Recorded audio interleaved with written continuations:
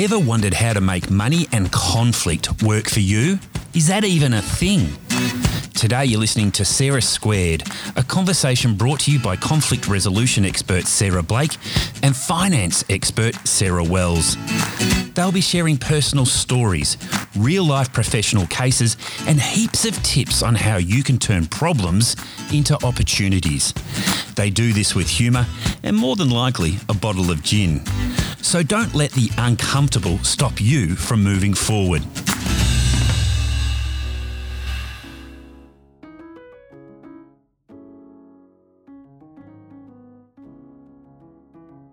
Welcome to episode 4 of Sarah Squared, where we talk all things money and conflict and making it work for you.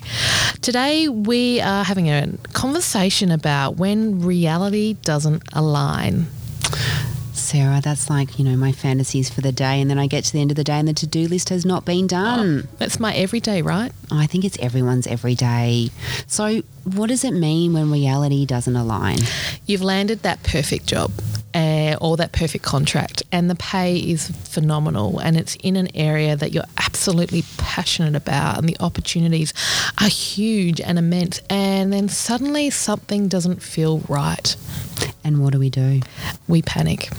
Or do we ignore it? We ignore it.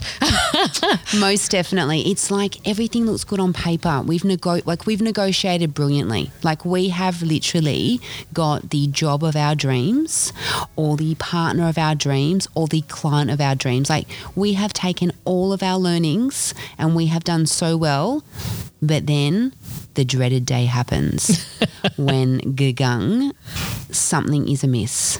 Yeah. And you know what? So often that happens because we love this world where we just imagine a perfect world, right? Well, it's Instagrammable. Like people say, if it's not on Insta, it didn't happen. And I have to say I'm probably the world's worst Insta poster because I just find the whole thing so difficult in trying to make it look perfect. And I spend most of my days talking about life is imperfect. It has so much blemishes and there are lumps and bumps and there is discomfort. Like, even in coming and doing a podcast, it's like the podcast is not going to be perfect. It's not going to be totally scripted. Like we are literally two people here talking about our experience around money and conflict and how do we navigate this in a way that will help other people. So what do we do then when things don't seem right? So often I see people ignoring them, and they ignore them for a whole pile of legitimate reasons, right? It might be that maybe I'm misinterpreting this situation, and this fantastic boss that I'd heard so many great things about, surely they're not just being disrespectful to me and cutting me out of deals. Maybe I'm just imagining this, right? And I think we also go like everyone's human. Am I being too sensitive? I definitely know as, a female, and I you know me, I try and really navigate the gender issue with the greatest respect, is that sometimes as being a woman, I can be accused of being sensitive. When I've gone home to talk to my significant other about something, like such and such has done this or something just didn't seem to be right and my spidey senses start to go off, the first question will be are you being too sensitive? So we doubt ourselves. So we misinterpret or we doubt ourselves, or perhaps we can just put up with it because it's only a little minor incursion. It might be you're working with a client and they're not getting you the information that you keep requesting.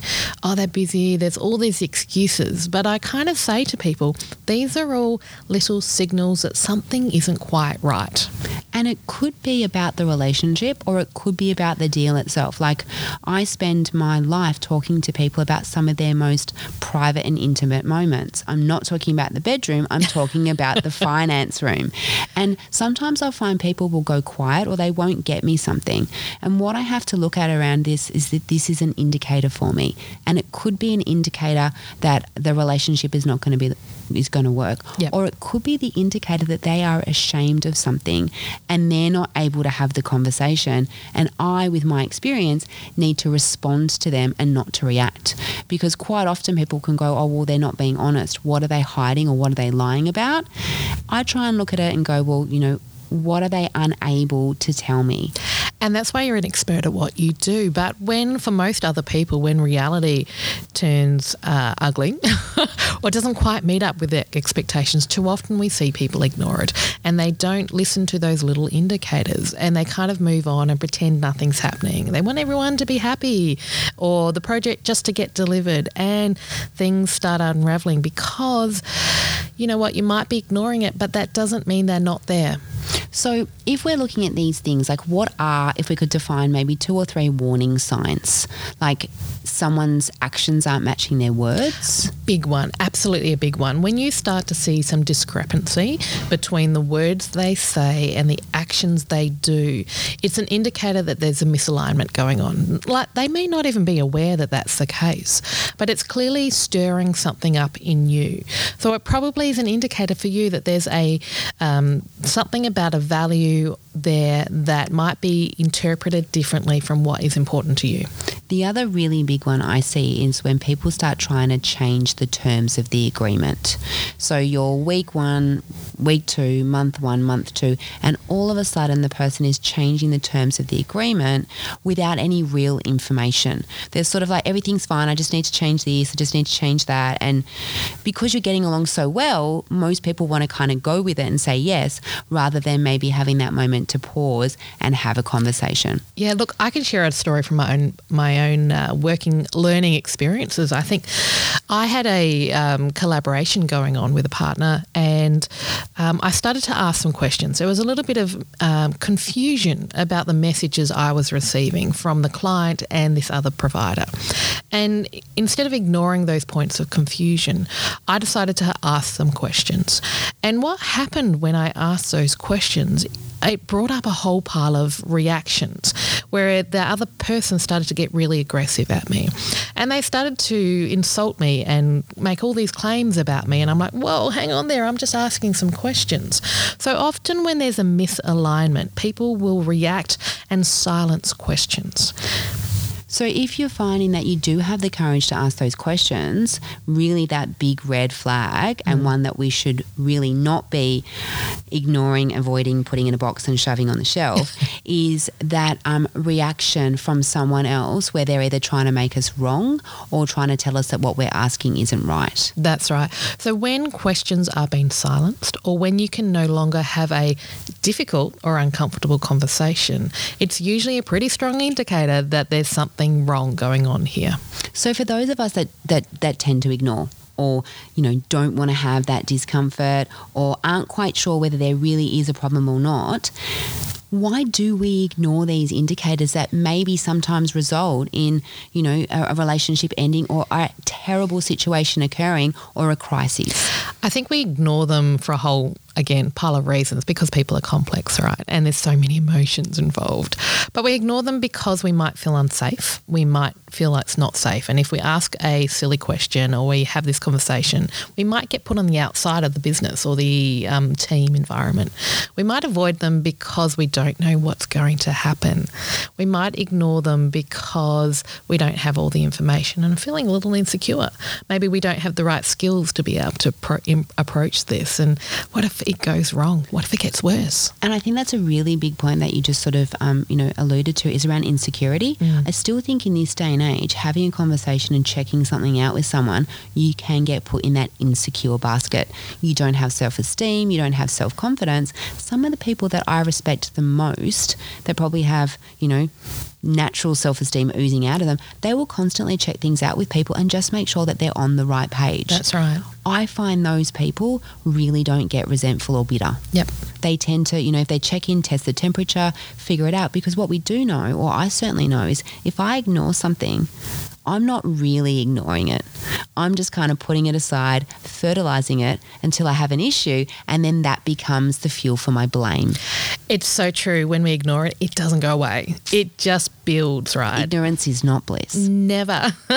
It might be bliss for about 2 seconds. Yeah, and until it is not bliss. And then suddenly it's a crisis. So that's where I come in, because I often see these things that we ignore build a big wall, and suddenly it starts cracking. And instead of being a little issue, it's become a big crisis. I think the other thing that people we generally really struggle with in this day and age is failure. we don't like to fail. Like I was talking to a friend of mine the other day, she's about to do an exam and it's like, oh, the world is going to end if she fails. And I was talking to her and I'm like, well, what are your options? And then she goes, I really don't know. She hadn't thought that there was any other option other than to not fail, which becomes a win at all costs type discussion. And she was becoming obsessed with this exam. It was taking over her life, her work, her everything. And when she realised that maybe she could fail and it wasn't going to be the end of the world, like it just totally took down her stress levels. So one of the things I've always liked to look at is this concept of fail hard and fail quick. I really love that, and I think that it's a recognition that we don't live in a perfect world. Life is messy. There are gritty moments. There are times of failure. There are times that we wish we could have playback and do it differently. Oh, most definitely. Do-overs. I know, again and again. But I guess what we're saying here is that when reality doesn't align with what you're experiencing, don't ignore it. Listen to those signs, listen to those signals, because they are there to tell you something, to teach you something, and to provide an opportunity. And I think one of the most important things that I'm experiencing getting older in life is really it is about my personal happiness and my safety and my satisfaction. Because if you ask enough people what their perspective on a situation is, and they're not even in the room, they will tell you based on their life. So they might talk about you being too sensitive. They might talk about, oh, well, definitely your boss is wrong. And sometimes there isn't really a problem. There can just be a perceived one. And having that conversation, you can find that your expectation of something was different to my expectation. We talk about it. It doesn't mean that the relationship is over. But what we have to be, or what I have to be willing to do, is I have to be willing to accept that maybe the relationship might fail by having that conversation. Because if I don't have it, I'm pretty much setting the relationship up to a point where I'm going to react to something that you do, and then I'm going to bring in the last 17 indications of where you've done something wrong and have a big argument about it. It's going to explode. So what I really say to people when reality doesn't align is listen to those signals and then respond. Don't react. You have to do something with it. You have to put it into action.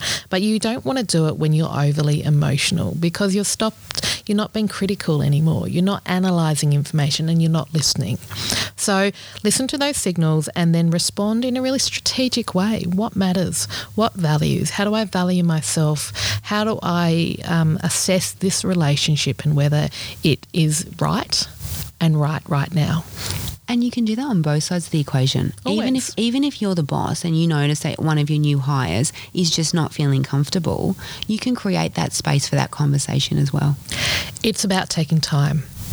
So I hope you guys have learnt a little bit from this conversation about reality and when it doesn't align with those expectations, that it's okay. We want to tell you that it's okay, and we want to help you find the way to be empowered through that difficult conversation. Stay tuned for our next chat next week.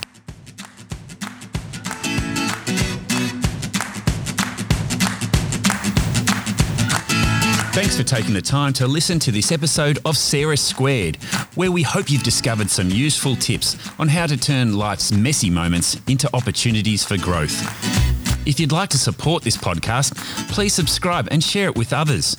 If you'd like to get in touch with either of the Sarahs, go to Instagram @Sarah Squared Podcast to stay up to date.